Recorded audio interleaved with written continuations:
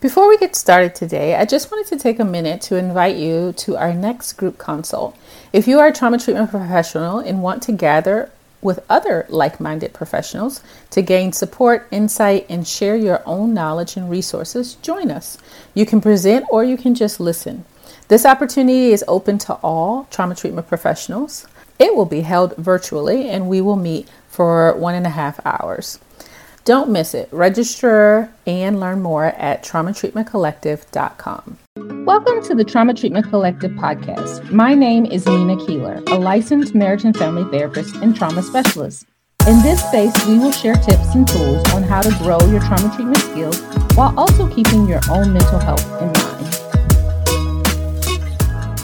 Welcome to our first-time listeners and welcome back to our followers. Today, we are talking about helping clients who are in ongoing trauma.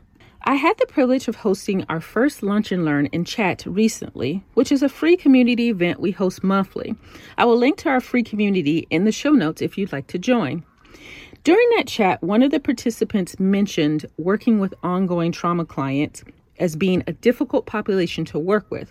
So that sparked my curiosity, and I thought I would provide some tips on how to work with this population.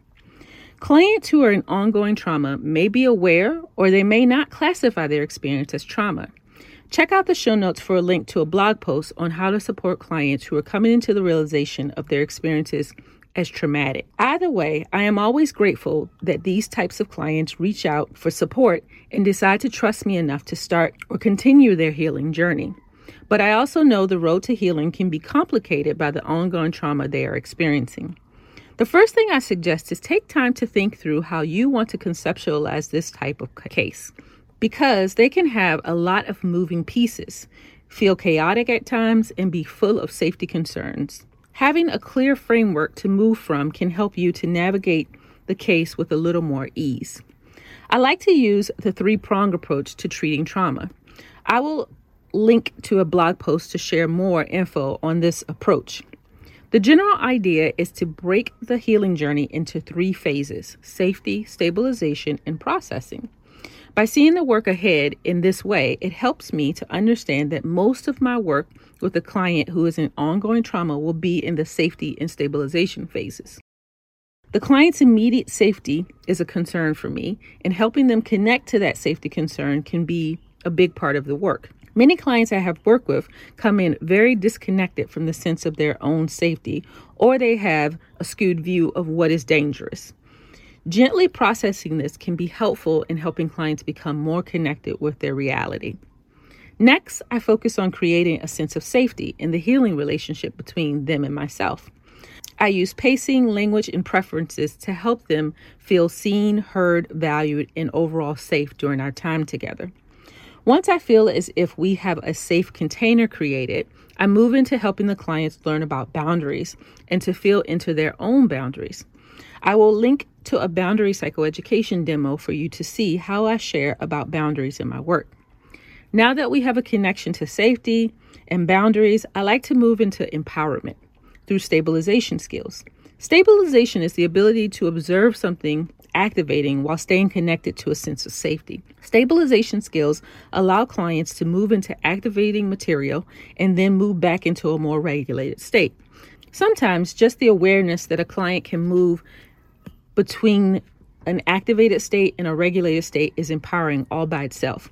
But being able to help clients feel into dysregulation and then move towards more regulation is helpful in clients feeling like they have control of something in their lives. So, just to recap, I like to start by being clear of how I conceptualize these cases. Then I focus on helping the client to connect with their sense of safety. We then focus on creating a safe container for the work to be done by helping clients establish a sense of boundaries, and then we move into developing stabilization skills, which helps clients to establish a sense of empowerment. Each of these focus areas can take an extensive amount of time. Just remember, with trauma treatment, slower is faster. Ongoing trauma can be tricky to work with, and it can feel like progress can't be made in the midst of it. But remember that one safe relationship can be the catalyst for change within your client. I hope these focus areas can help you navigate when a client is experiencing ongoing trauma. Until next time, take good care.